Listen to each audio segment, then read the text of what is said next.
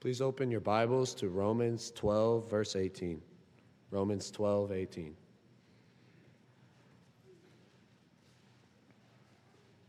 If it is possible, as much as depends on you, live peaceably with all men.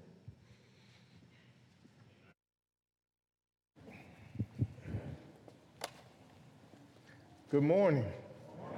It is great to see you here this morning, always is, and we are so thankful for your presence and the opportunity that we have been afforded to be here this morning to worship and praise our God. Certainly He is worthy. If you're there in Romans 12, stay there. That will be where our sermon comes from this morning. The title of our sermon is just as we heard read, Live at Peace with All Men, and we'll talk specifically about what's said in verse number 18. We've been talking about sanctification over the last several sermons. The elders, I think, a few weeks ago made an announcement that that's kind of a focus, and we want to talk about spiritual growth and development and doing that personally and being responsible to that end. And so we want to keep exhorting to that end. And so this sermon this morning is one of those sermons that would fall in the realm of sanctification. This is about us as God's people living holy lives and doing the things that God expects and requires of us. To appreciate the sermon and the content that's there in verse number 18, as much as lies within you, live at peace with all men.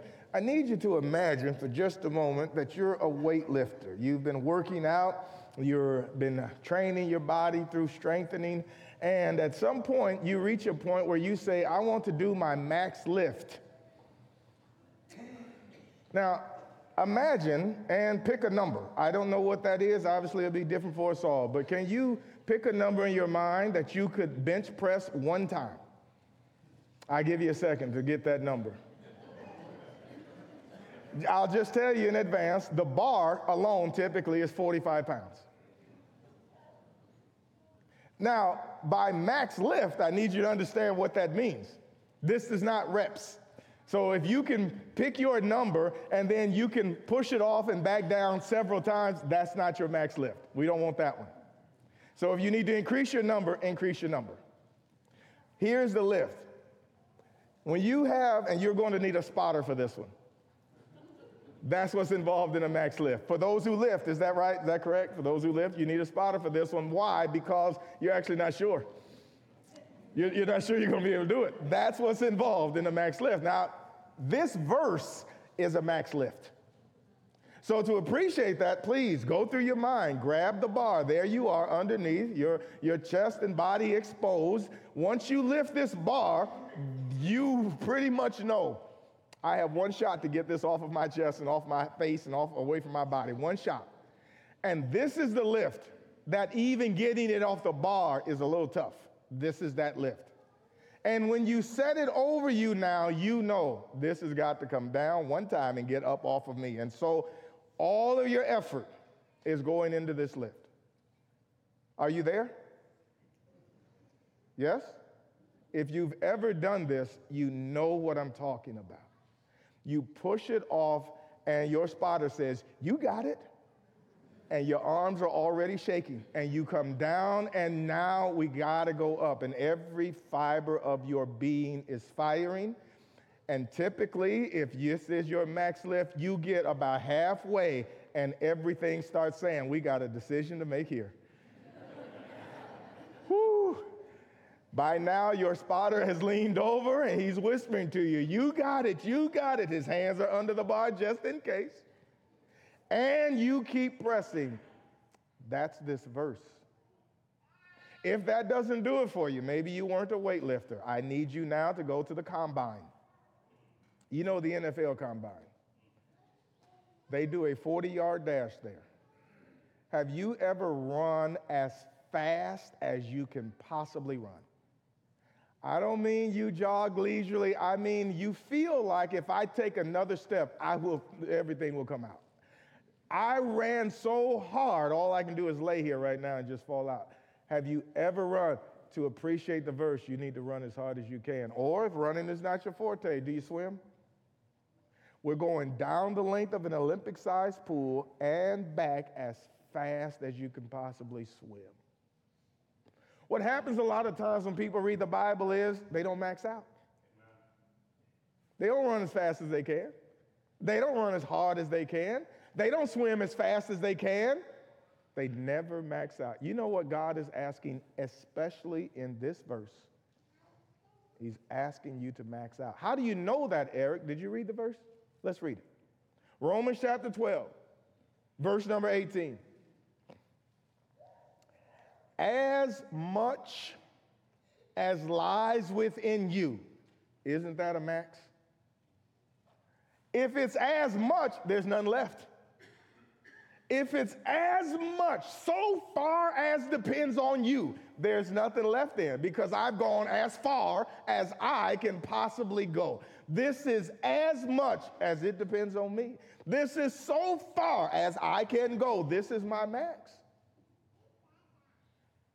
What's being said in this verse is max out in the pursuit of peace. Paul is talking about peace and its pursuit. And he is saying, as much as lies within you, live at peace with all men. The context of Romans chapter 12 is actually Romans 1 through 11, the chapters 1 through 11. Paul has been building a case and making a case and appealing to the body there at Rome as well as those Jews that justification is by faith. It's by God's grace. We did nothing. God is good, and by faith, not by law and works. We must trust God. We must rely on him. We must trust him and do what he says. It's by faith. We reach Romans chapter 12, and Paul is really winding the book up. He's now talking about how we live out sanctification, how we live out the case he's been building. Because of what God has done in Christ and because of who we are as God's children, this is how we're called to live. You remember the beginning of this chapter. I beseech you, brethren, by the mercies of God, that you present your bodies a living sacrifice, holy and acceptable to God, which is your reasonable service. Be not conformed to this world, but be ye transformed by the renewing of your mind. And he continues all the way through this chapter, beginning to get very practical. He reaches this section and this verse, and he says, as much as lies within you, live at peace with all men. Scripture often tells us what to do, and then it tells us how to do it. That's the nature of sanctification. You get this instruction, and you get, here's what you need to do, and here's how you do it. Our actions are the results of our thoughts. We think and then we act. And so if you have been prone in your life to say, I don't know what I was thinking, please stop that and get much more engaged in your thought processes. Because what you're doing is the result of your thoughts.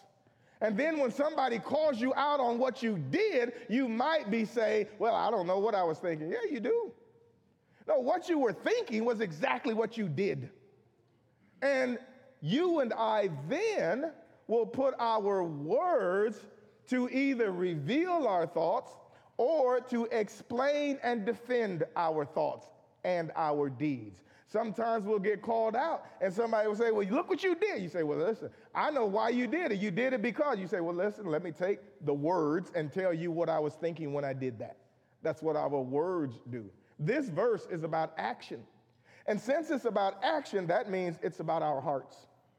There is what lies within you. That would be inside of your heart. Your heart, my heart, every human heart is comprised of 4 parts. One part is our intellect. If you could imagine your heart having a meeting, there would be 4 guests to the meeting before we make decisions and act out of our hearts. The first one would be intellect. Our intellect would show up for the meeting, and he would be the one, she would be the one, processing the information. Nobody. Okay.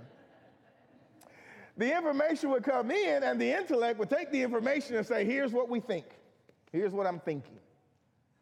The emotion would step forward then and say, hey, if you're thinking that, here's how I'm going to feel. I'm going to make us feel what you think. And so if you think that, I'm going to feel this, and we'll be in harmony. And then our will come in. And our will say, well, here's what we're going to do. You thought it. I understand that. We heard you. We got your thoughts. Thanks for sharing. You felt it. I see that y'all are in agreement. Okay, everybody's good. We're going to do this then. We're going to do what we think and what we feel. Our conscience, the fourth member, will come along and say, is everybody good here? Yes. Intellect will say, here's what I'm thinking. Emotion will say, here's what I'm feeling. And the will say, we're going to do what we think and what we feel. And the conscience will say, I'll rubber stamp that and we won't have any problems. Let's go forward. Sometimes, however, they're not all in agreement. Sometimes you have a thought about what you should do. Or sometimes feelings take over the thinking. And sometimes feeling gets a hold of the thing and feeling says, I just feel this. And intellect is trying to say, but that's not what we think. No, but I feel this. No, but that's not what's true. No, but I feel this. And if feeling gets the operation of the thing, sometimes you can get in all sorts of trouble. Or the will can override the thinking and the feeling. You can think a particular thing. You can feel a particular thing. I should do this. I know this is right. And the will say, but I'm not doing it.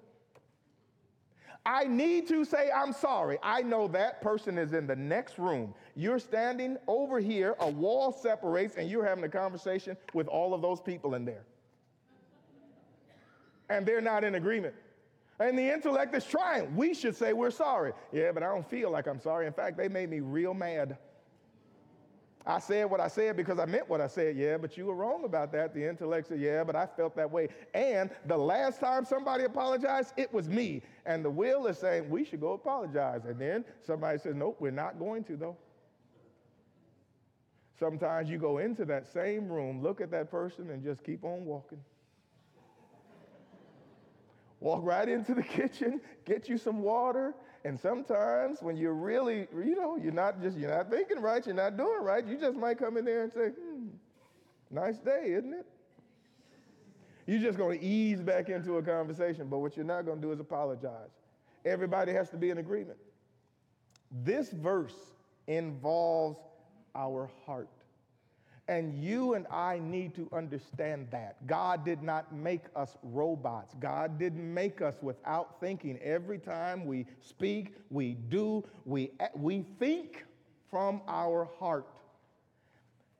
You can see it in Scripture. There's an example in Genesis 37, verses 31 to 36, where Jacob is presented with a bloody garment, and his intellect says, that's my son's coat.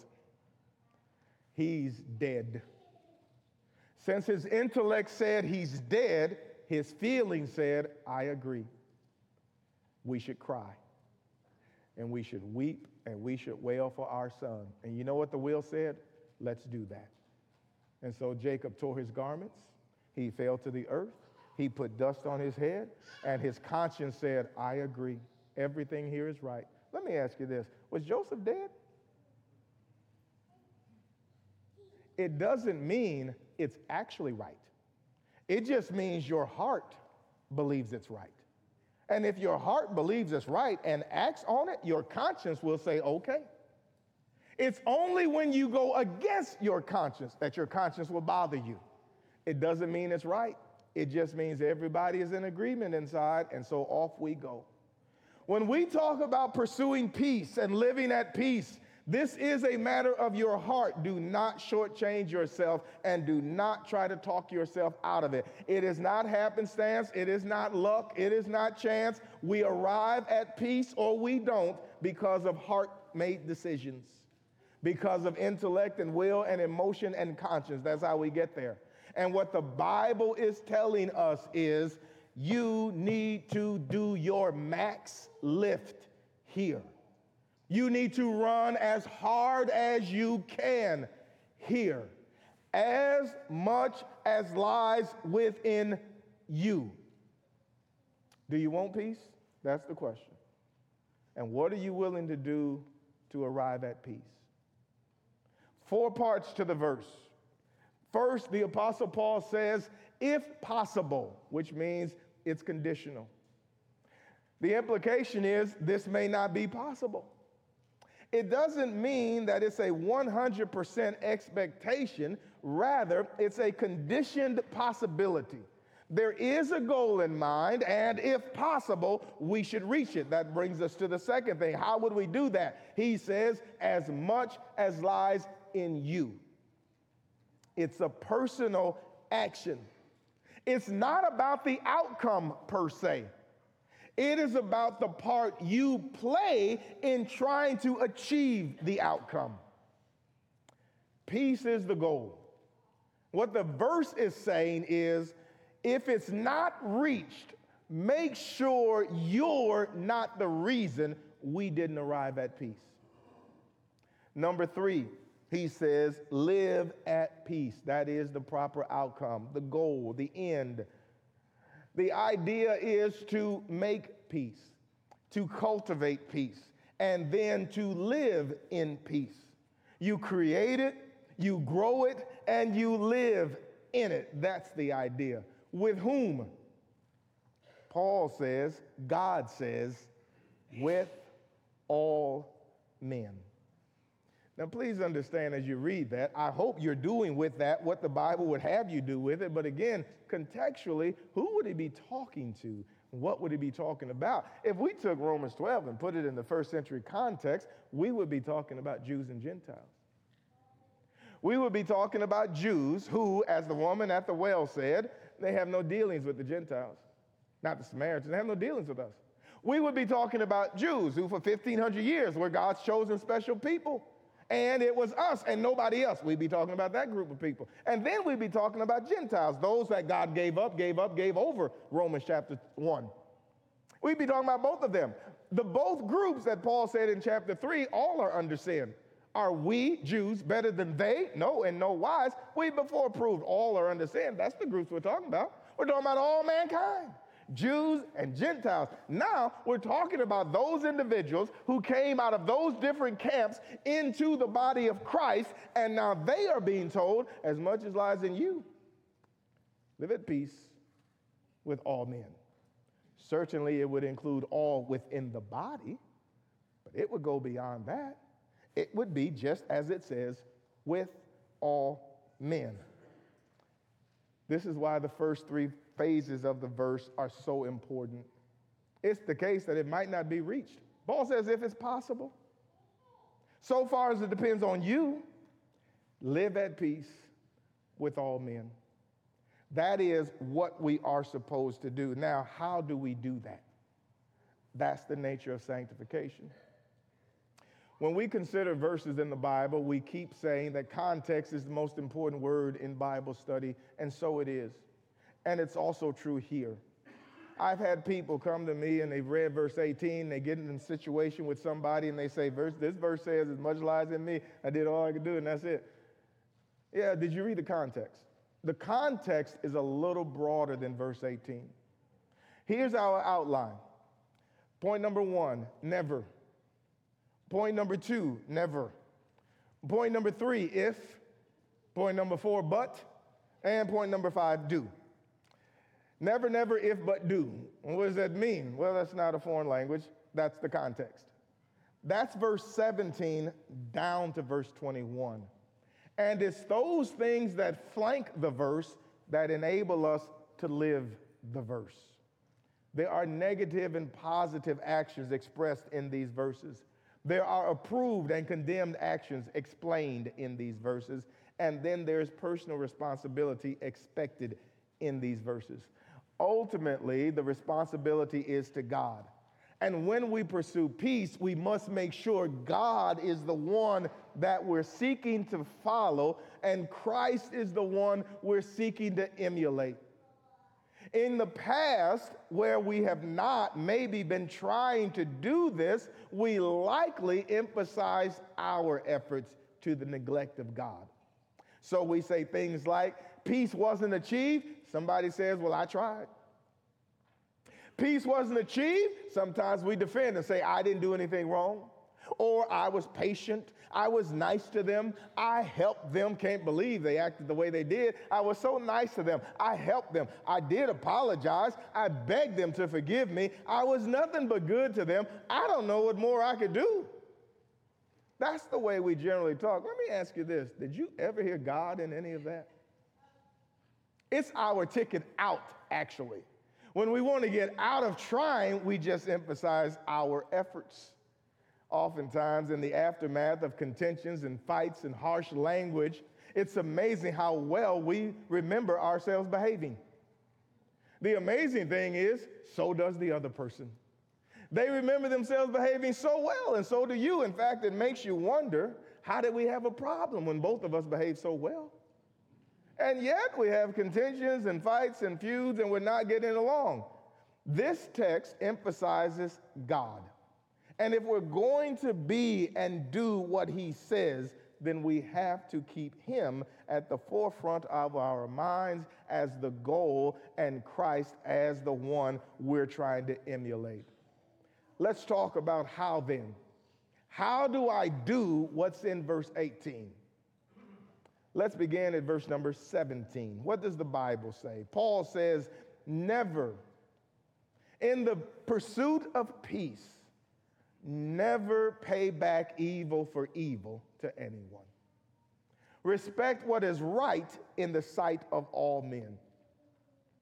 The Apostle Paul is demanding, Scripture is demanding, God is demanding that as much as lies within you, never pay back evil for evil. That relies within you. You have the capacity in you to never do that. You have the capacity within you to respect what is right in the sight of all men. In fact, I might urge very quickly, I just didn't think of it this morning, but James says in James chapter 3, James chapter 1, let us be swift to hear, slow to speak, slow to wrath. It might be the case that a violation of James 1 is why I might fail to do Romans 12:17. The Bible says never pay back evil for evil, but what if I'm already talking? What if I wasn't swift to hear? What if I was instead swift to speak and slow to hear? I might return evil for evil, because I might have already done it the moment I heard it. Maybe you said something evil to me, and since I didn't do what James says, I've already violated what Paul says. Brethren, this is the nature of sanctification. It is about you and your life to God. And how much of the New Testament? The New Testament.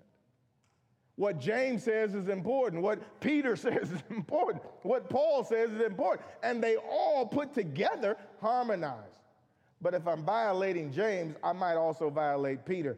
Never pay back evil for evil. That involves my words, my thoughts, and my deeds. That involves my heart. Never recompense. Who's our example? This is, again, very important to remember. In sanctification, in Christian living, in walking in newness of life, Christ is always the standard.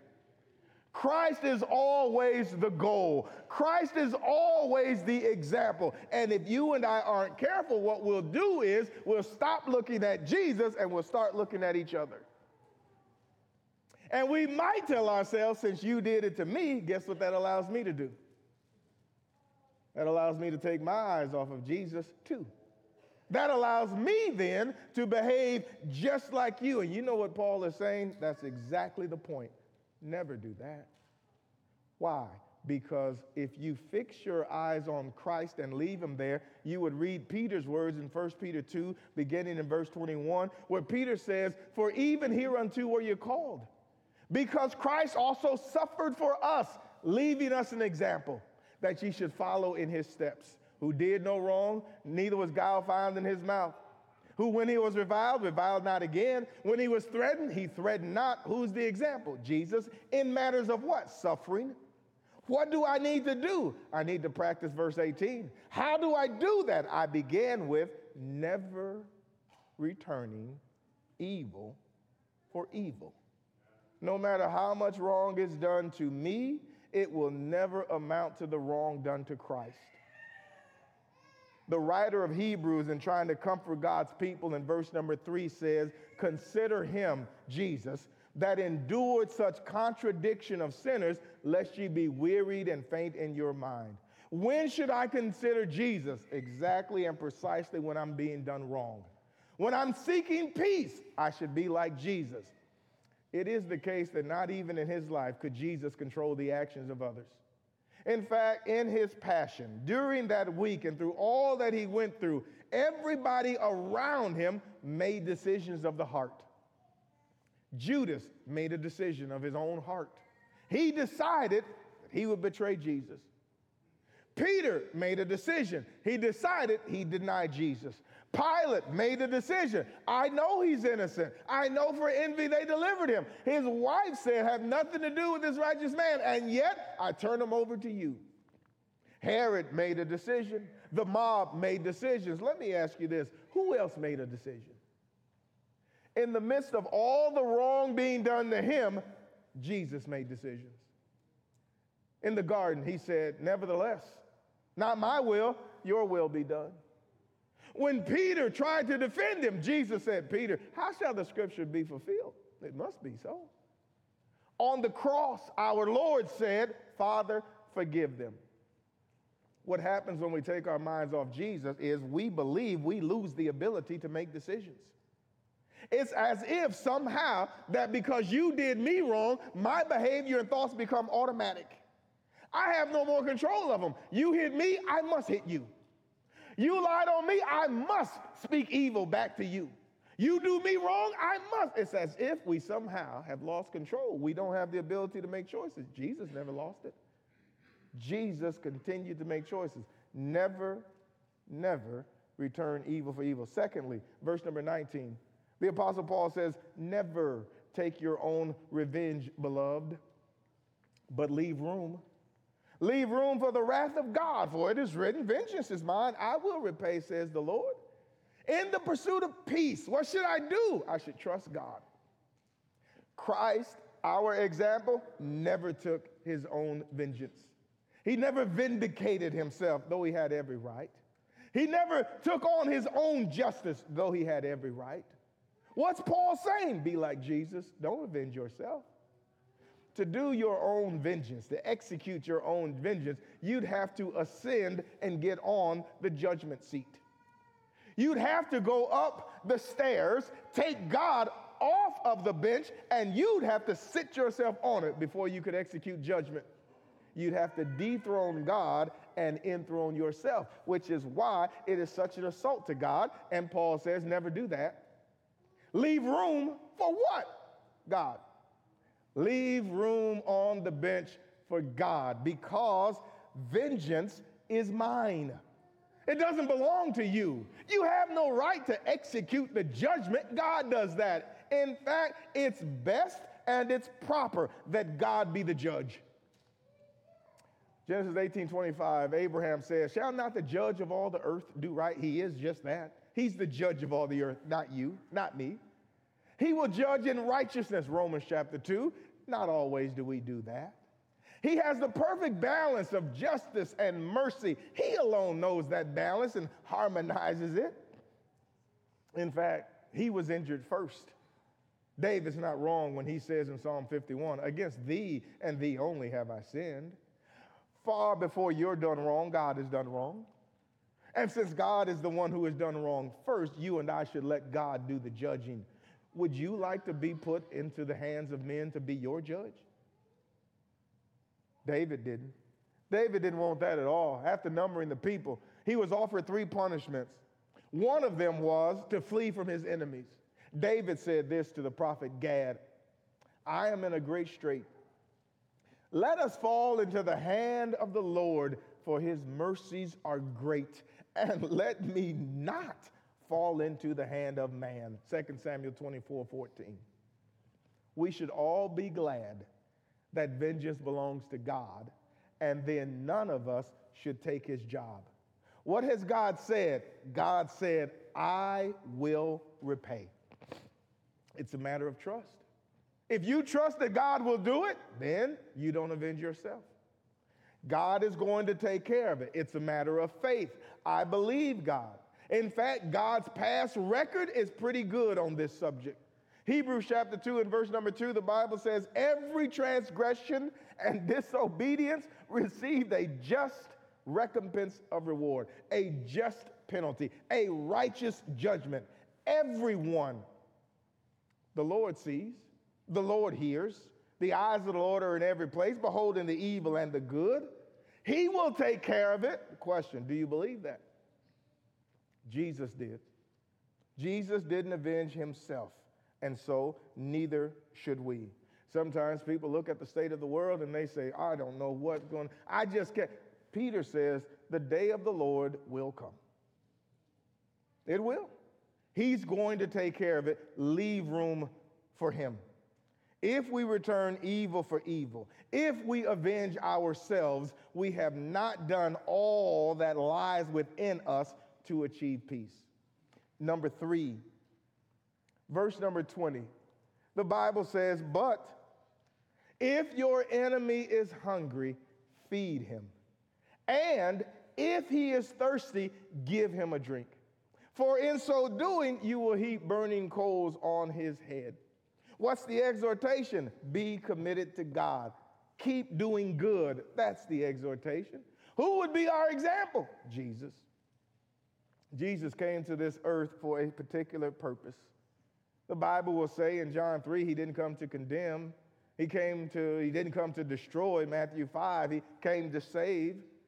He came to submit to the Father and to show us the Father. Jesus would say, I do always those things that please him. I must finish his work. That's my meat. He came to minister, not to be ministered unto. So what happened to Jesus when all of the people did him wrong? He never lost sight of his mission. He never changed course. He never became something other than what he was, who he was, and what he was here to do. He just kept doing good. In fact, that's how Luke records Peter describing him, Acts 10, verse 35. He just went about doing good. He did good to his enemies. He fed the 5,000, fed the 4,000. He healed all their diseases. He gave sight to the blind and hearing to the deaf and life to the dead. And even on the cross, Father, forgive them. It lies within us to keep doing good. In fact, it would take a new meeting inside of your heart to start doing evil. Somebody in that intellect would have to start processing information differently.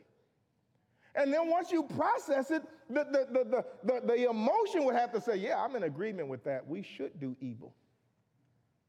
The conscience would have to come along and say, is that what we're doing? The will would have to agree. Everybody would have to be in harmony, except since you already know it's wrong, the conscience is not going to sign off on it. And it won't be long that after you do the evil, your conscience will be bothering you because you did that which you didn't believe was right. They went to arrest Jesus. Talk about continually doing good. They went to arrest him. Peter cut off a man's ear. And the Bible says Jesus healed the man's ear that was cut off. I've tried to imagine the conversation when they got back to the armory. In my mind, it kind of goes something like this. They did get Jesus. They took him in. They got back. Somebody began to receive the weapons in process, and somebody said, hey, Julius, you know we went out to arrest Jesus, right? He said, yeah, I know. We got him. In fact, he's down the hall being processed. The counsel and witnesses are being brought in. Yeah, so. But listen, I need you to understand what happened out there. You see Malchus? Yeah, I see him. Look at the side of his head. What are you talking about, man? He just got 2 ears. Yeah, he didn't a few minutes ago. No, there was blood everywhere. What? Did Jesus put up a fight? No. One of his disciples did. Before we knew it, he drew a sword, swung it at Malchus, cut off his right ear. What? Yeah, his ear came off his head. Man, you should have seen the blood. It was everywhere. Should have heard his scream, yelling, everybody in the garden. We were all there, shocked, stunned. But his ear looks fine. That's what I'm trying to tell you. Jesus, the one we went to arrest, the one that all of the people are talking about. When his disciple cut off his ear, he healed him. And that's why you see 2 ears on the sides of his head now. Man, get out of here. Nobody, he touches it. Yeah. He kept doing good when we were there to arrest him. He rebuked his disciple, and then he came voluntarily. The next time somebody does you wrong, be like Jesus. Keep doing good. If we return evil for evil, if we avenge ourselves, if we stop doing good, just know you have not done all that lies within you. That's not your max lift. That's not your fastest run. That's not your fastest swim. That's not all that lies within you. In fact, number 4, Paul says, do not, verse 21, do not be overcome by evil, but overcome evil with good. How do I practice verse 18? Never, never, but if do. Do not be overcome. It's not a suggestion. You want to live a sanctified life? Is that your goal? You want to be holy as he is holy. That's your goal. Then it's not about coming to a building a couple times a week. Then it's not about randomly and occasionally reading the Bible a couple times a week. Then it's not about meeting the criteria, checking the boxes, dotting the I's and crossing. No, it's about an entire transformation of my being to be like Jesus. That's sanctification. And if you have been trotting, jogging down the road, if you've just been lifting light all of your time, if you've been in the kingdom, I'm just swimming casually, and friends, you're not doing it right. Jesus wasn't casual for you. Jesus didn't jog for you. He in that garden wailed for you. He did receive the lashings for you. They were not gentle. He did hang on the cross for you. And now he is telling you, follow me and be like me, as much as lies within you. And now what Paul is saying is, don't you dare be overcome by evil. Bible draws this line in the sand and arrays God over here and the Christ over here and the Spirit over here and the holy angels over here and then the faithful and redeemed of all the ages. And it turns and pivots, and over here you have at best, I want to say team B, but that would be too close to A. So I'll say about X, R, Y, Z, somewhere down there. It's not close. There's the devil and the unholy angels, and then there's wicked people and all of that, and that's against this. And somehow, when God's people are not as we ought to be, we let them win. They take the lesser evil and overcome the greater good. These people, greater is he that's in you and he that's in the world. What do they have to offer? Deceit, lies, trickery, shenanigans, bright lights. We're better over here.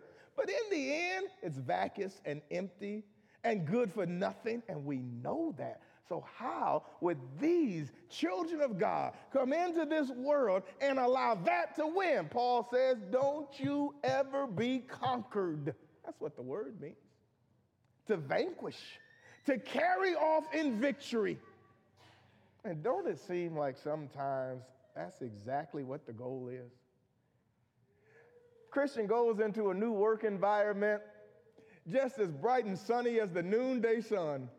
They putting out their stuff on their desk. They're putting up stuff on their walls. There's scripture saying, there's scripture's words, and there's this and there's that. It's just bright and sunny in there. And it just seems like the evil in the world is just bent on making sure this becomes evil. We're going to do our best to turn off this light. At first, they'll bask in it. Oh, you're a Christian? That's great. We're so thankful. Oh, you're such a nice person. Always something good to say. Just so nice, so kind, so sweet. Give it a week, 2, 3. Give it a month. Give it 6. Give it the time when you have to make a Christian decision. Oh, no, I can't come with y'all after work for drinks. No, I can't do that. What? What you mean you don't? What you mean you don't? Oh, no, I don't do. Oh. That's how you are. It won't be long. They're doing their best to turn that light down and then ultimately off. And what Paul is saying is, don't you let them do that. Don't you let them vanquish you and be victorious by turning you to evil.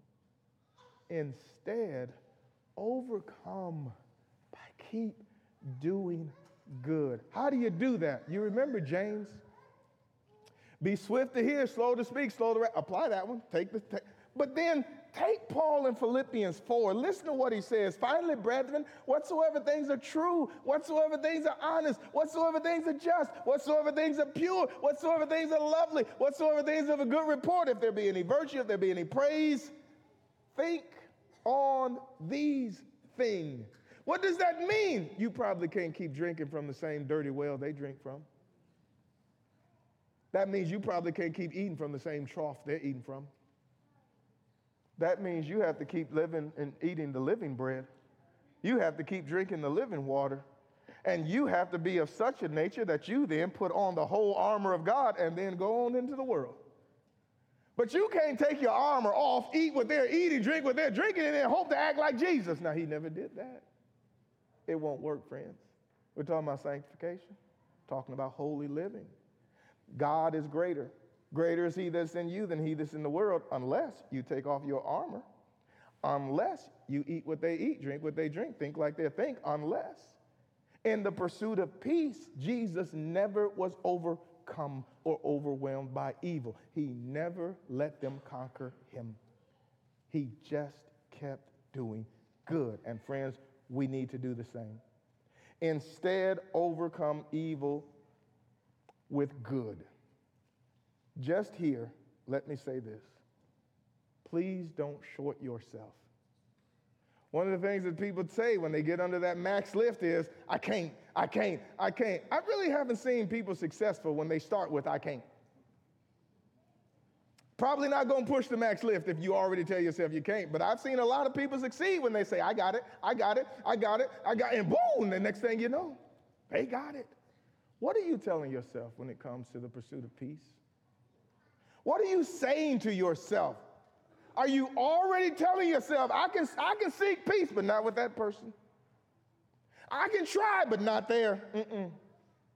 I can try to be it, but not that. You know what happens in sanctification is because of the process of change and transformation, we get discomfort. And when we get uncomfortable, it fuels excuses. Once we become uncomfortable, we start telling ourselves, I can't.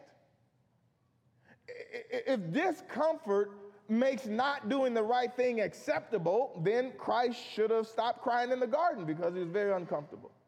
We do the same thing physically. Why can't I do X? Fill in the blank. Because doing X is uncomfortable. In my mind, at any way, I think that uncomfortableness with regards to our physicality,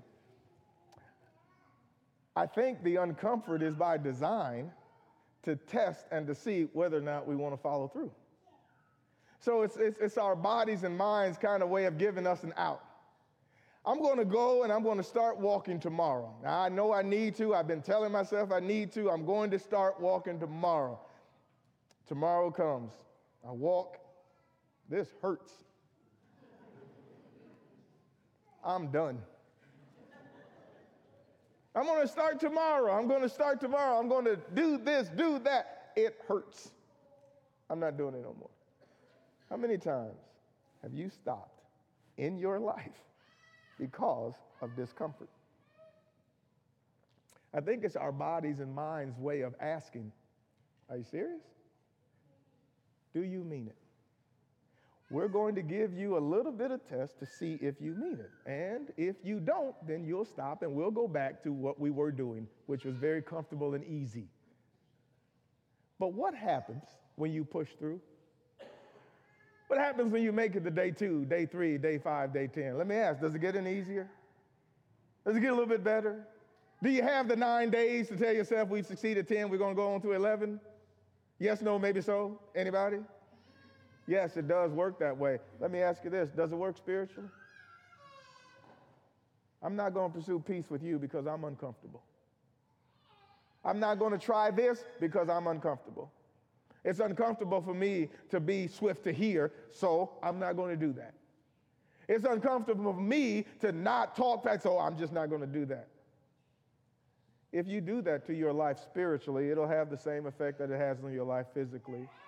You will inevitably stay where you are, and you will stay stuck in this space, and you cannot grow and move and develop, and certainly you can't be like Jesus. Our Lord had to be uncomfortable on that cross, and I think that's a very nice way of saying it. And yet he said, Father, forgive them. As much as lies within you, live at peace with all men. How do I do that? Never pay back evil for evil. Never take your own revenge. But if your enemy is hungry, feed him. And do not be overcome by evil, but overcome evil with good. You know, a great place to practice is right at the house. Is the house at peace? Everybody good at home? Is there peace in the valley? Because usually people start violating this right at home, and then it just spreads out outside the house. Fix it here, we can probably fix it everywhere. Not a Christian this morning, become one. Become like Jesus. Believe that he is the Son of God. John 8:24 says he is, and he is. The works that he did says he is, and he is. His resurrection says that he is, and he is. And friends, he said, if you believe not that I am, you will die in your sins. Where I am, you cannot come. You must believe that Jesus Christ is the Son of God. That belief needs to move you to change your mind. That's what the gospel is all about. It's about the good soil, the heart, those 4 parts. The gospel is that information needs to be processed, understood, and believed. The emotion needs to be moved by that good news. Thank God there's a way out. And the will and the conscience needs to be in harmony with obedience. Men and brethren, what shall we do? And they did it. Repent and be baptized, every one of you, in the name of Jesus Christ for the remission of sins. They that gladly received his word were baptized. Friends, you need to do that. If you are his child, let me ask you again. What's your max lift? What's your fastest run? You cannot jog, scripturally, to grow yourself. As much as lies in you, live at peace with all men. If we can help you in any way, we invite you to come as we stand and as we sing.